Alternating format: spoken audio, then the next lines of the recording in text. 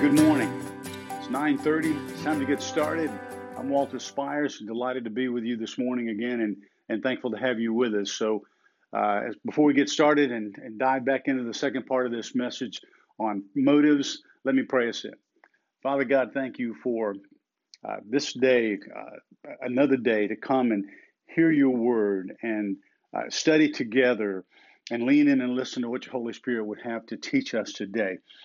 And allow us to do that, clear our minds from all the clutter and the stuff of the world that just bogs us down, worries us, gets in the way.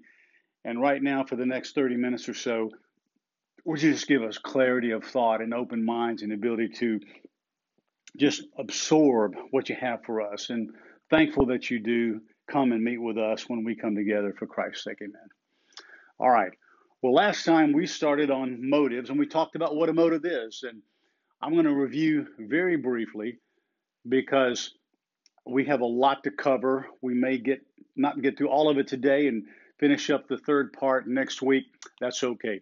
I'm not looking to run over and I'm not looking to short sheet anything. I want to give you everything from the fullness and the richness of the Word of God as it talks about motives. Our motives, wrong motives we focused on last time. Today we're going to focus on the motives of God. The Lord took me deep into that, so we're going to spend our time today there. If you weren't with us last week, you can see this.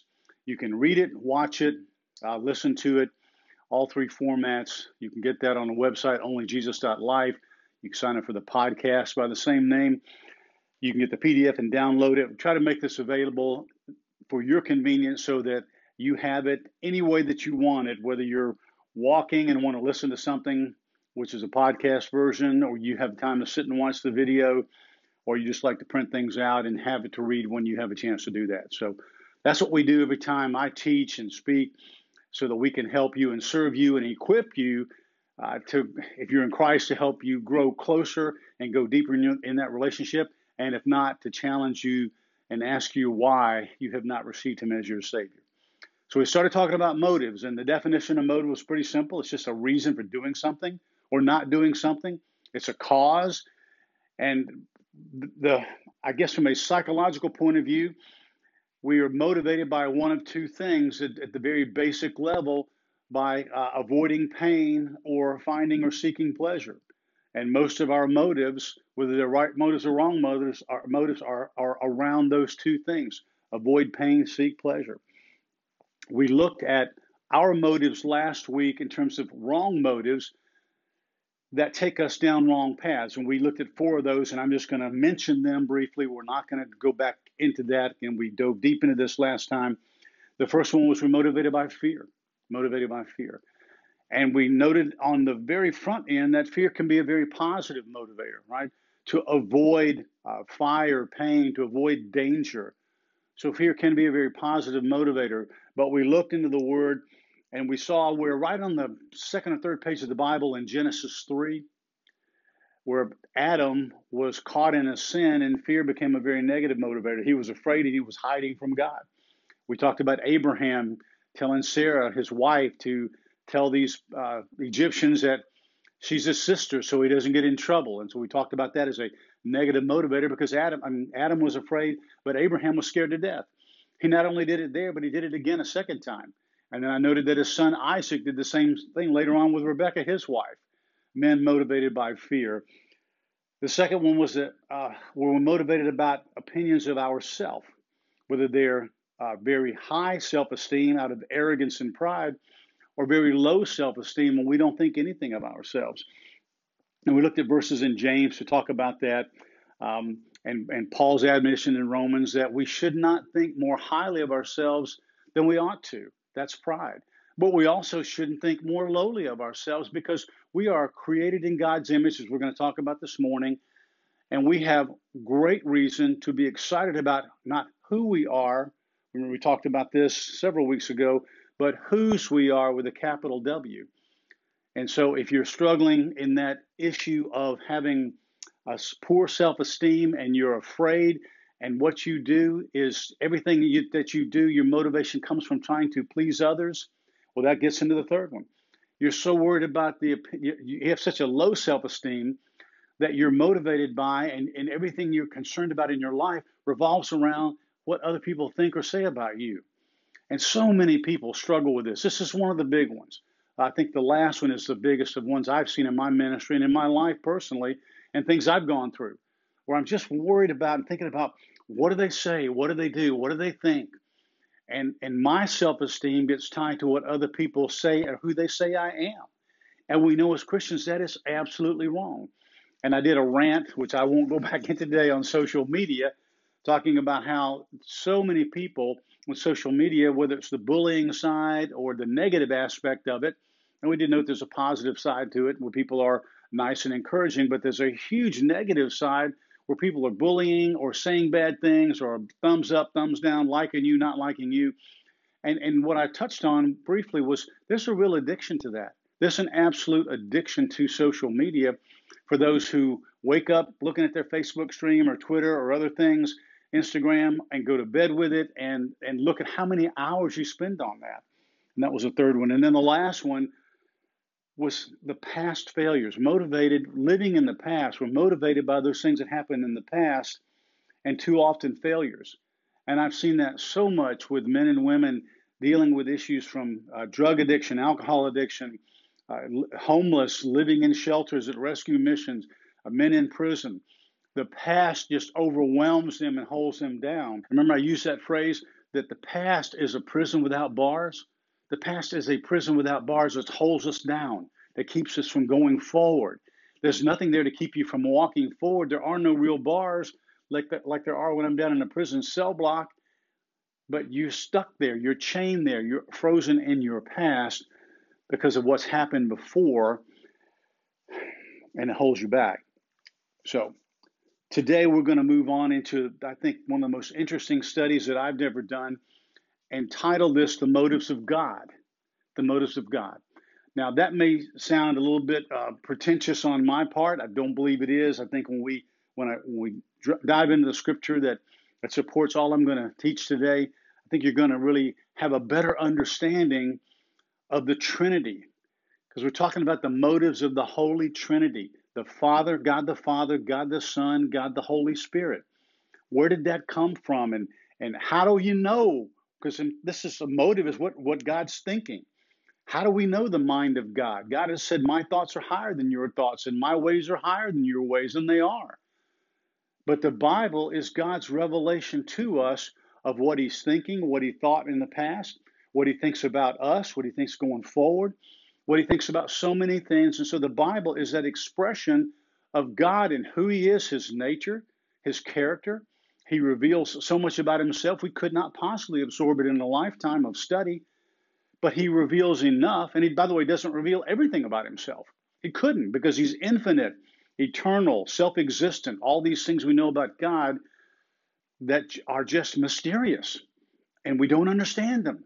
And really, quite frankly, with human minds, we can't understand them, and that's okay, because God's revealed enough in his word about himself and his nature and about his love for us and about who he is, Father, Son, Holy Spirit, that we can know and trust him and take him at his word.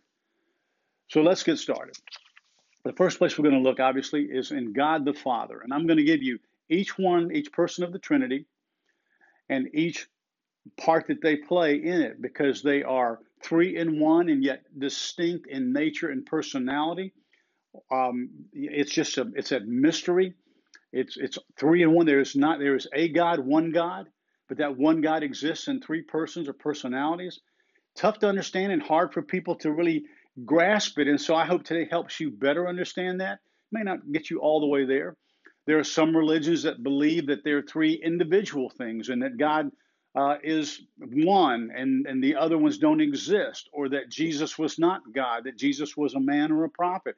All kinds of other things that you will read as you go through denominations or other religions. We're going to focus on what the God of the Bible teaches us, and as Christians, this is what we embrace. And so where do we start?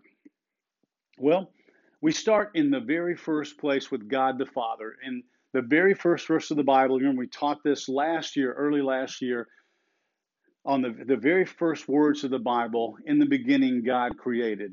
And that was Bara Barashit Elohim. And that Elohim was God. And at that point, God introduces himself. Now, what's interesting is we talk about God the Father, and that's about relationship. You see, the first aspect of God is he's called Father.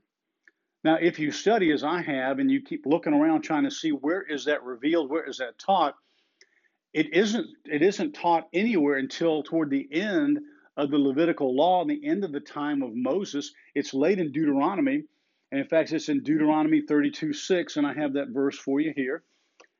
And this is Moses speaking. This is Moses' song toward the end of his life and the end of all things for him, because he's not allowed to go into the promised land. Remember that God stopped him, wouldn't let him go.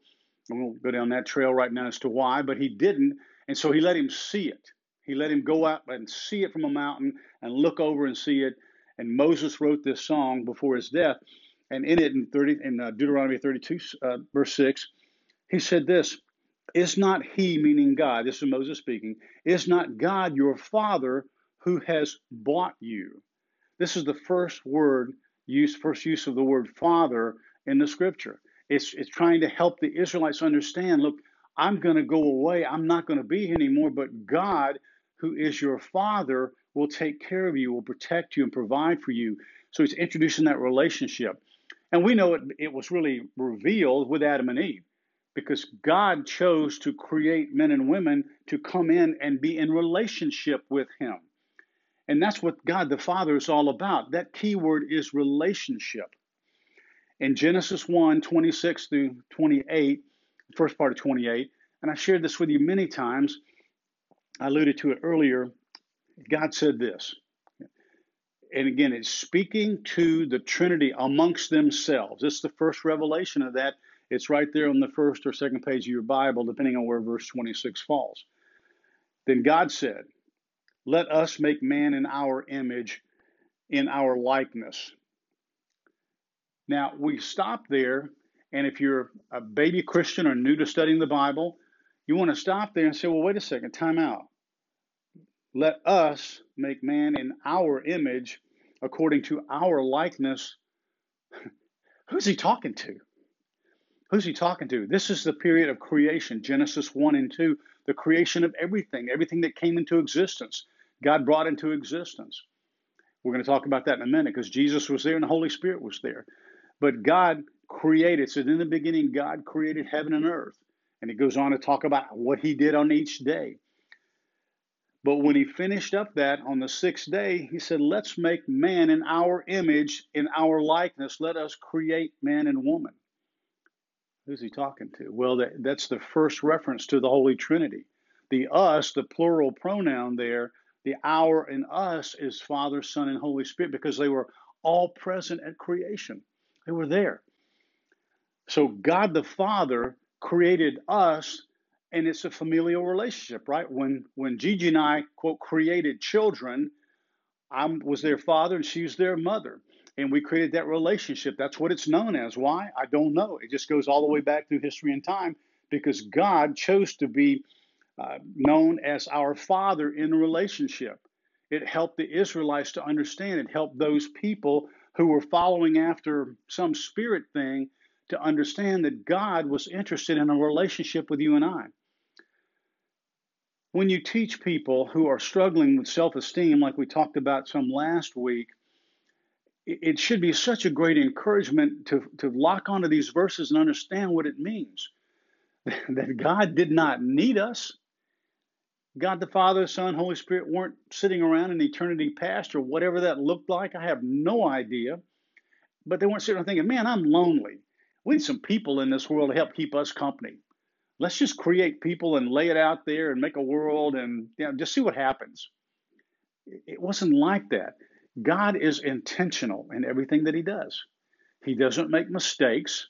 He's never late, never early. Things that drive me crazy, because I always think he's late answering my prayers. Where are you? Step it up, God. But God does not defer to me. He is sovereign, and I have to defer just like you do to him. But the great thing about understanding God the Father is this: he wanted to be our Father. He created Adam and Eve. He gave them a perfect world. They were perfect. There was no blemish in them. There was nothing wrong with them. They were perfect, living in a perfect world, in a perfect garden. Everything was perfect because God is perfection. He intended it to stay that way, and he was just going to be in relationship with them. He said, here, I've laid it all out for you. You can do anything you want, everything you want. There's only one rule. Don't eat the fruit of that tree. Wasn't an apple, by the way. And you know the story. I've told it to you many times.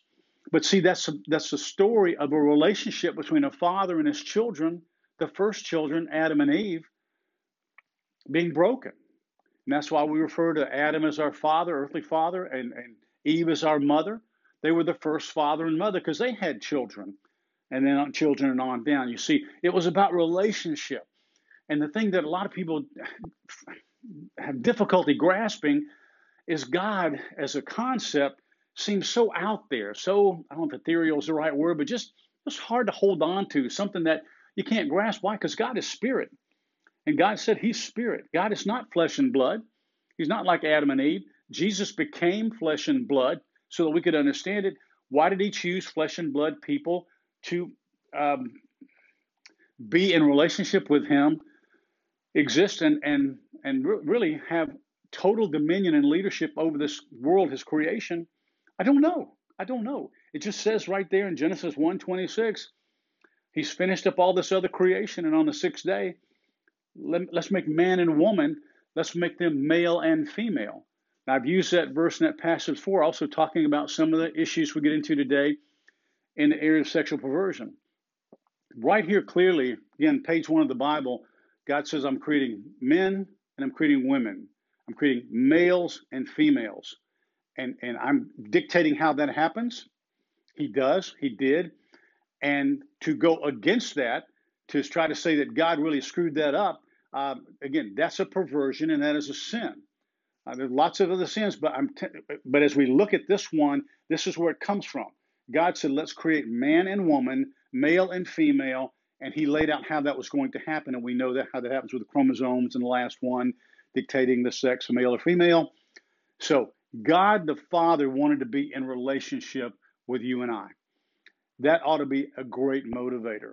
That whether you really grasp him or understand him as much as we'd like to, we just need to hold on to and rest in the fact that God wanted a relationship with me.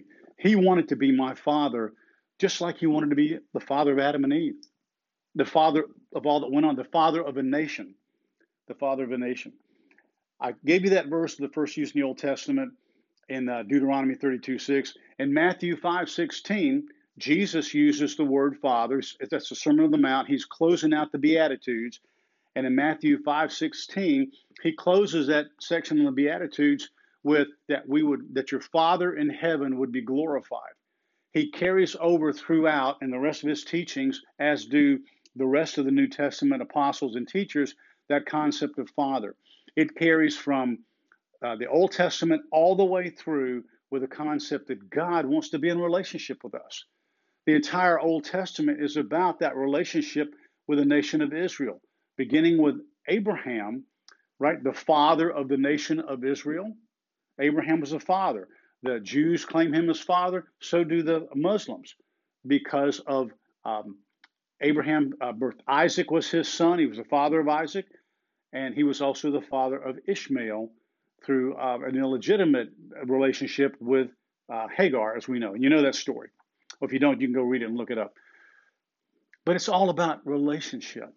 God our Father is about relationship. And I take such comfort in that. When I'm struggling, when I'm really wrestling with things and the world's against me, or I'm having issues with all kinds of things, it could be when I was in the business world, or dealing with issues in ministry, finances, whatever it happens to be, people issues, family issues and stuff, just have to fall back on the fact that I've got a Father. I've got a heavenly Father that I don't understand like I should, but I know enough to know what he tells me, that he loves me, and I was created in his image for fellowship and relationship. He wanted to be in relationship with me, and that just, man, that's exciting. I really love thinking about that. There's a verse in Romans 8. I mentioned to you last time, we referred to Romans 8 quite a bit. Romans 8 is just one of the richest chapters in the Bible. And I'm going to read verses 15 and 16 here. Oh, actually, I'm going to start at 14. Romans 8:14. For all who are being led by the Spirit of God, and we're going to talk about him in a minute, are sons of God. For you've not received the spirit of slavery leading to fear again, but you've received the spirit of adoption as sons, by which we cry out, Abba, Father. Abba, Father. And the Spirit himself testifies with our spirit that we are children of God. And if children, we're also heirs, heirs of God, and fellow heirs with Christ, if we suffer with him, so that we may be glorified with him. And so we have the spirit of adoption as sons. Paul writes it so beautifully and articulately that we are adopted as sons. Again, it's that father relationship. And he goes a little bit deeper here because the Abba Father, and you can look in your notes in a study Bible or anywhere you Google that, look it up. That Abba is more of a daddy. It's a very familiar, it's a very personal relationship. Abba Father is like if my children, when they're little, call me daddy, and then dad, and kind of just closer than father. He doesn't call me father. Father sounds to most of us, very formal and sort of aloof and not the intertwined, interwoven, close relationship. And so Paul reminds us in Romans 8, look, this relationship is deep. We cry out, Abba, Father. We cry out, Daddy. When I'm praying, when I'm crying out, whatever, I'm crying, Abba, Father, Daddy, help me.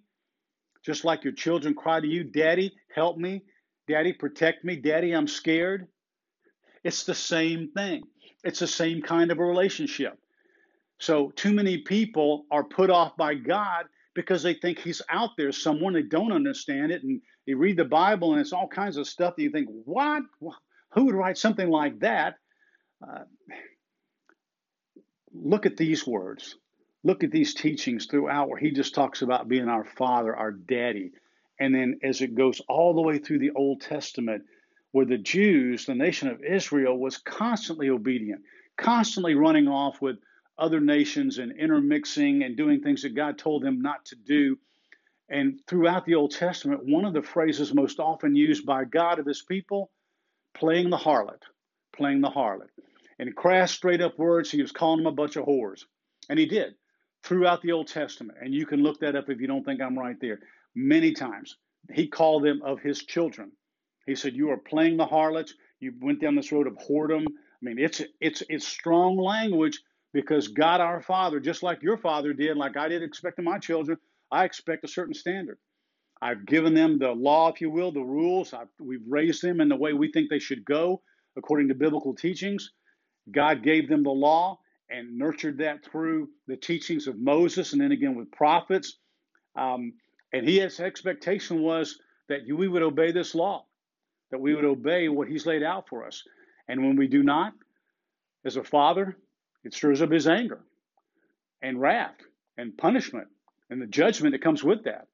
But then he's forgiving and loving like a father to receive them back when they repented. And Israel did that on occasion. And so the Old Testament's this up and down of disobedience, going out there playing the harlot, getting in all kinds of trouble, being overrun by other nations, screaming out to God, their Father, Abba, Father, and then he rescues them again. But eventually, finally, he says enough.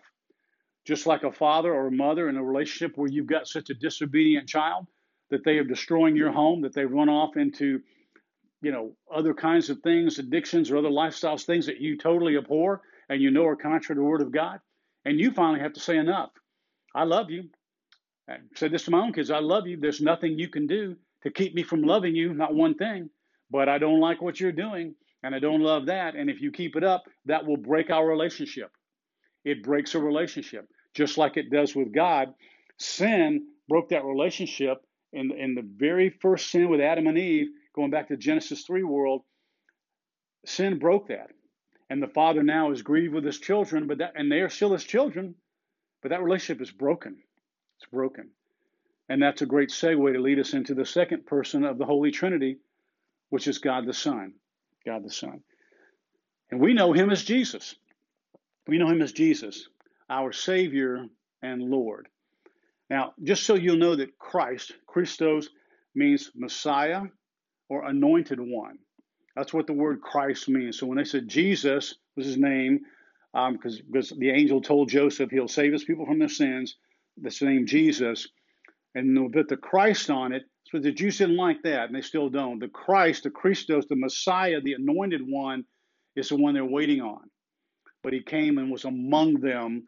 And so Jesus was that God incarnate. And what does incarnate mean? It means he came in the flesh. Because remember, God the Father, Son, Holy Spirit, the Father, Godhead is spirit. It is spirit. And yet Jesus came in the flesh to dwell among us, as John wrote so articulately and beautifully in John 1. A lot of it kind of reads like some of the verses in Genesis. In the beginning was the Word, and the Word was God, and the Word was with God. The Word was God. It's wonderful, wonderful reading, and explains a lot about that beginning, but also the Father-Son relationship. That God the Father, Jesus the Son, because it's hard to understand. What do you mean it's the Son?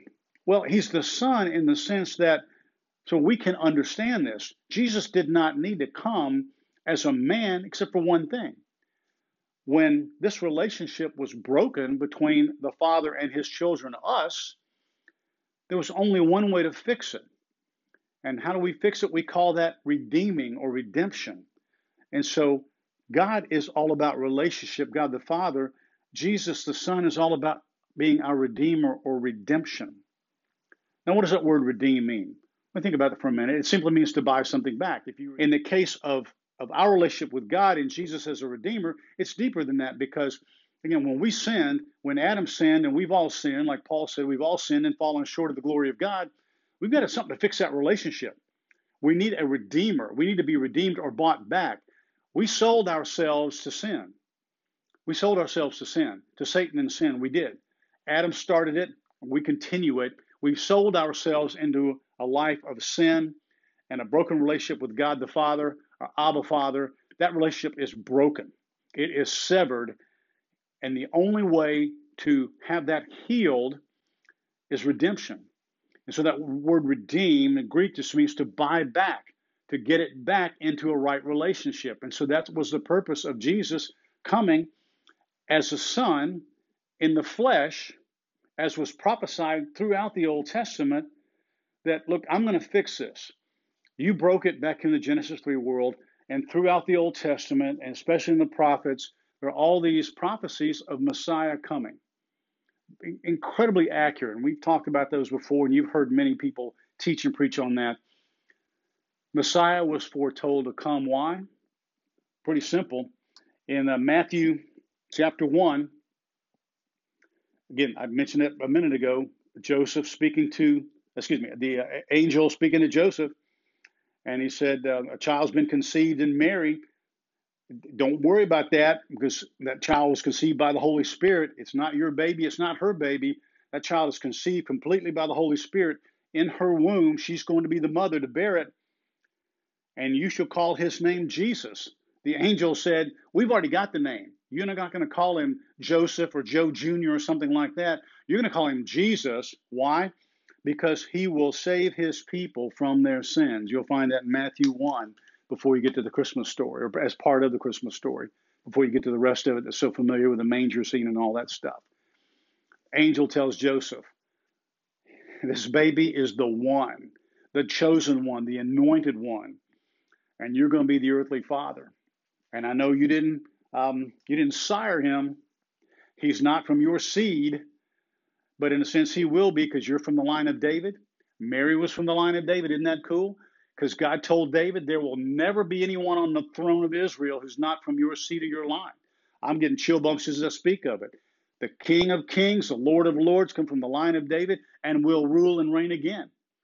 Didn't when he came, not the first time, but oh my goodness, when he comes the second time, it's all over for those who have continued to deny him and spit in his face and follow Satan and do all these things we see today all over our world and especially in our nation. As a nation, why? Because we have national sins, and I've talked about that before. Christ came for one reason, to redeem us, to save his people.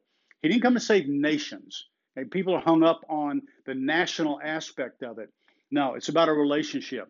God the Father, one-on-one with his sons and daughters. Jesus Christ, man, Messiah, came in the flesh, about a relationship with you and me, sons and daughters. We will be heirs. We'll be joint heirs, is what we just read. We'll be heirs, adopted into the fellowship, into the sonship, daughtership of our Father God, Abba Father. Jesus came to redeem us. It's all about relationship. It's not about something I can't understand and God seems so distant, or I don't understand that, or atheist. And look, I don't believe in a God. It's too far fetched. It's too far fetched. It doesn't make any sense. I can look at things and say, well, this evolved this way and that way. That is so much more science behind creation and what we believe as Christians than there is anything to do with evolution. Evolution is an excuse for lost people not to believe. You can disagree. That's my take on it after many, many years of study. It is what it is. If you believe there's a God, then there's some accountability, and you're going to have to answer to that God. And for those who don't want to do that, we're not going to talk about God as a father. We're not going to talk about Jesus as a savior, as a redeemer coming into the world to redeem us. We're not going to do that. Why? Because I know there's accountability.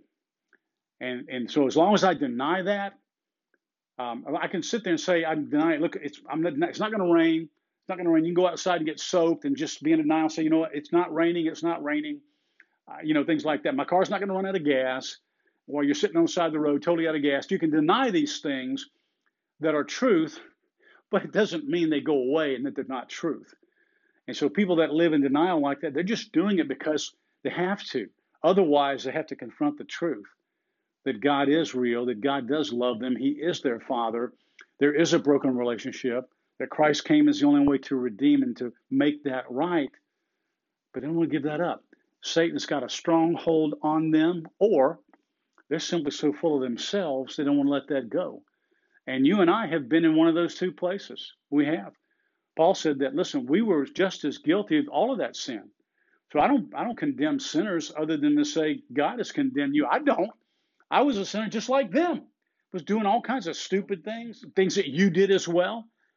I don't judge these people that I talk about or call out this sin, whether it's the national sins or others. It's still sin, but it's no worse than my sin.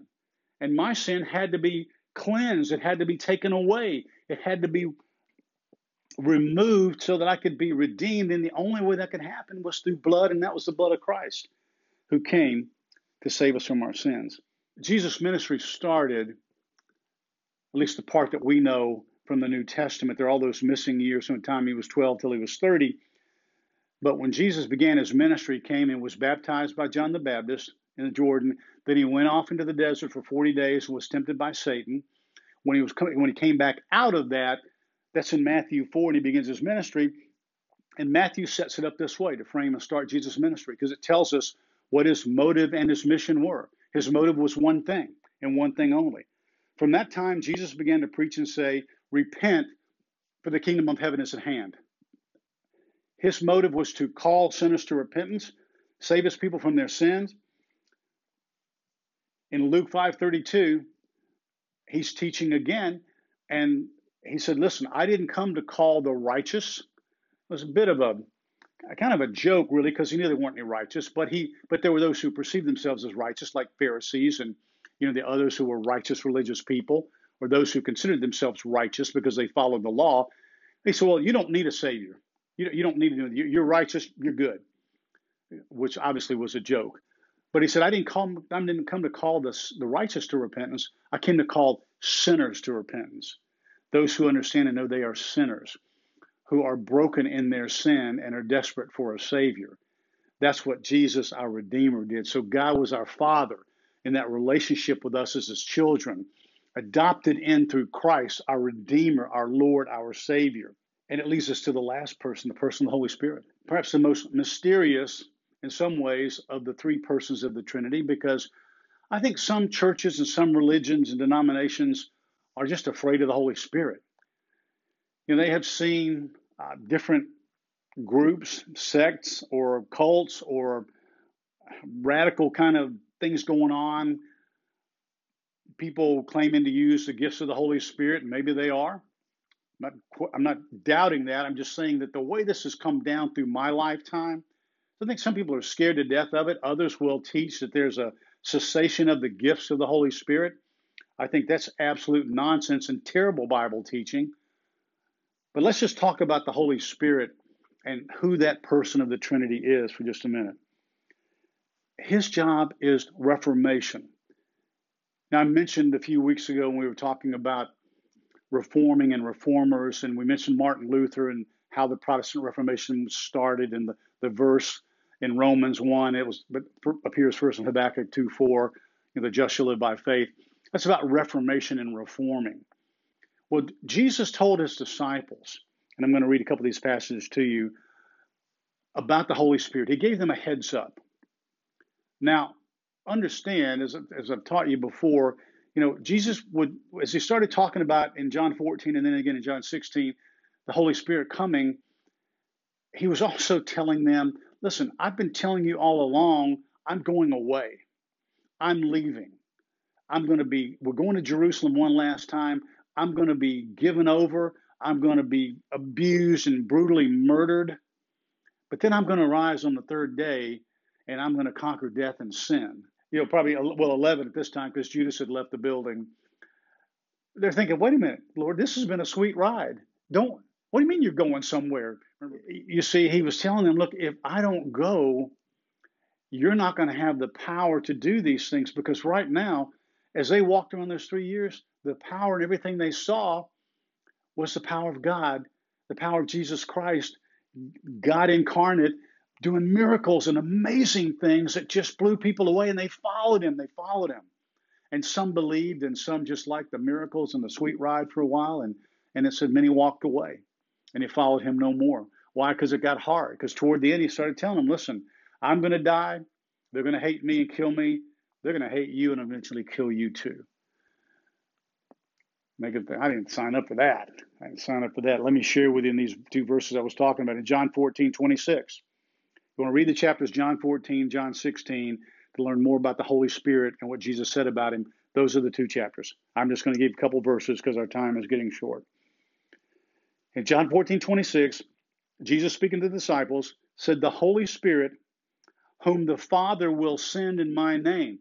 The Father sends the Holy Spirit to us. Why? These are part of the reasons, not all of them. He's going to teach you all things and bring to your remembrance all that I've said to you. Look, they didn't have a Bible. They didn't even have the scrolls. None of this stuff was written down. There wasn't someone running around behind them writing all this stuff down. Now, Paul had scribes, and there were scribes in the Old Testament, and some of it worked that way as the apostles began to write things down. But while they're going along, I think there's no word that says we're writing all this stuff down. That's why there are differences between Matthew, and Matthew was a disciple. John was a disciple who wrote years later. Mark was a follower of Peter, but probably the one that ran away naked in the garden. Luke was just a Gentile that got saved. And so he was a doctor, physician, so he wrote a lot of details. 4 Gospels, all a little bit different. John, the last Gospel, it's not one of the synoptic ones, very different. But talking about this role of the Holy Spirit, Jesus said, listen, I'm going to send him to help you remember these things. And I'll tell you this from my life, and it should be true of yours. The Holy Spirit, part of this helps me remember the verses that I've memorized. I've memorized a lot of scripture over the years, but the older I get, I can't remember. I've told John 3:16, let's say, for God so loved the world. The Holy Spirit will call things to your remembrance to help you remember at the right time when you need to know it. If you say, Lord, help me to remember that verse over in Romans 12:2, and because I need to teach that right now, and I haven't got my Bible handy. And so the Holy Spirit was just going to help them, remind them of all the things that they saw, all the miracles that they saw, of all the things that Jesus said.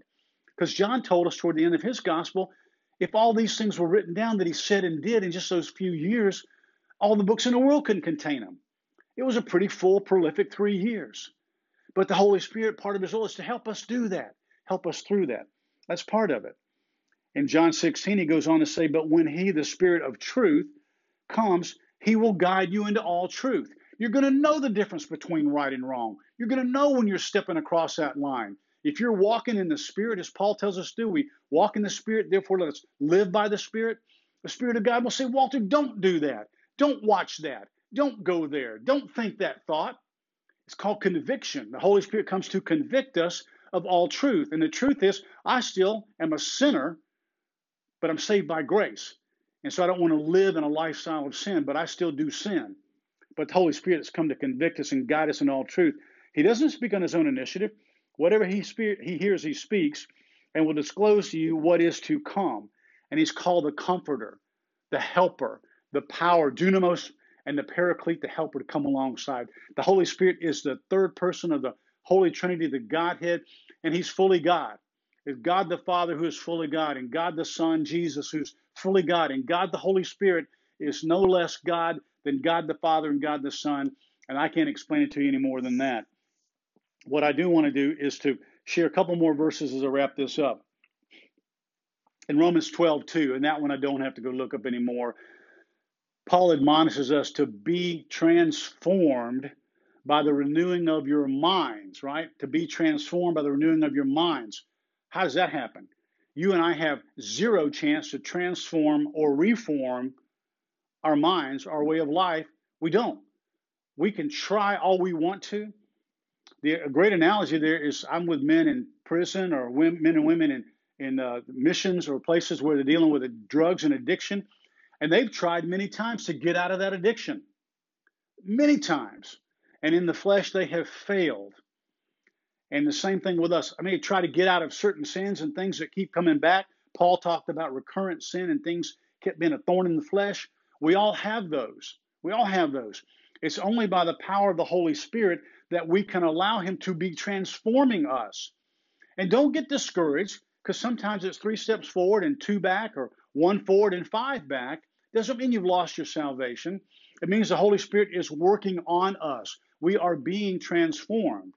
It doesn't say that you are transformed, boom, and now you're perfect. Paul says we're being made perfect. You're saved. Your salvation is secure. You're in Christ. Sanctification is that process of being set apart, being conformed. But it's a process. And this side of heaven, we're not going to arrive there. We're going to be made perfect on the other side. All things new. And that's the last verse I want to share. In Revelation 21:5, it's that amazing picture where everything's coming to a close. New heaven, new earth, new Jerusalem coming down. John was told this in Revelation 21:5, behold, I am making all things new. But it's over there. It's not now. And so in the meantime, we have to examine our own motives in alignment with Jesus and God the Father, God the Son, and God the Holy Spirit. We're going to do that next time. And if you're in Christ, I hope this is encouraging your heart and helping you to examine your own motives, those things that don't live in the past. Don't worry about what you think of yourself or others say about you. Don't go there. Don't live in fear. Understand the motive of God the Father is a relationship with you personally. That's so wonderful, so comforting. And my Father loves me, and there's nothing I can do to make him not love me. That's really cool. That Jesus died, gave his life for my miserable life. Oh, hard to speak that without just breaking down and weeping for joy, for the forgiveness of my sin, and then to be able to live by the power of the Holy Spirit. Oh my gosh, the power of the Holy Spirit to help us to walk, to live and breathe. And what I like to say is to live and look and love more like Jesus. But oh, if you're not in Christ today, if you're one of those who keeps rejecting this, and you have for so long, let this be the day. Let it be that something that the Holy Spirit spoke through me convicted you, pierced your heart, and you said, yeah, I need a Savior. I need a Savior. I need to be forgiven of my sin. I've screwed it all up. We all did. We all did. And so let your salvation come today, right now. Don't wait anymore. You don't know that you've got another breath to breathe. You don't. That's not trying to scare you. It's just telling you the truth. Father God, in this final moment, would you, by your Spirit, your wonderful Holy Spirit, the transforming, reforming Holy Spirit, the power, the dunamis of the Holy Spirit, would you give someone here the unction, the move toward salvation because they realize, man, I need Jesus. I need Jesus. I need a Savior. If he's the one, I need Jesus. And so I'm going to believe that right now as we're closing this up. And for those listening, the others, Lord, thank you for them. Thank you, God. Give them Give them encouragement through these words. Help them to examine our own motives, as we're going to look at next week. Thank you for our time, but mostly thank you for being our blessed Father who sent the Son, who sent the Holy Spirit for Christ's sake. Amen. God bless you. Have a great week.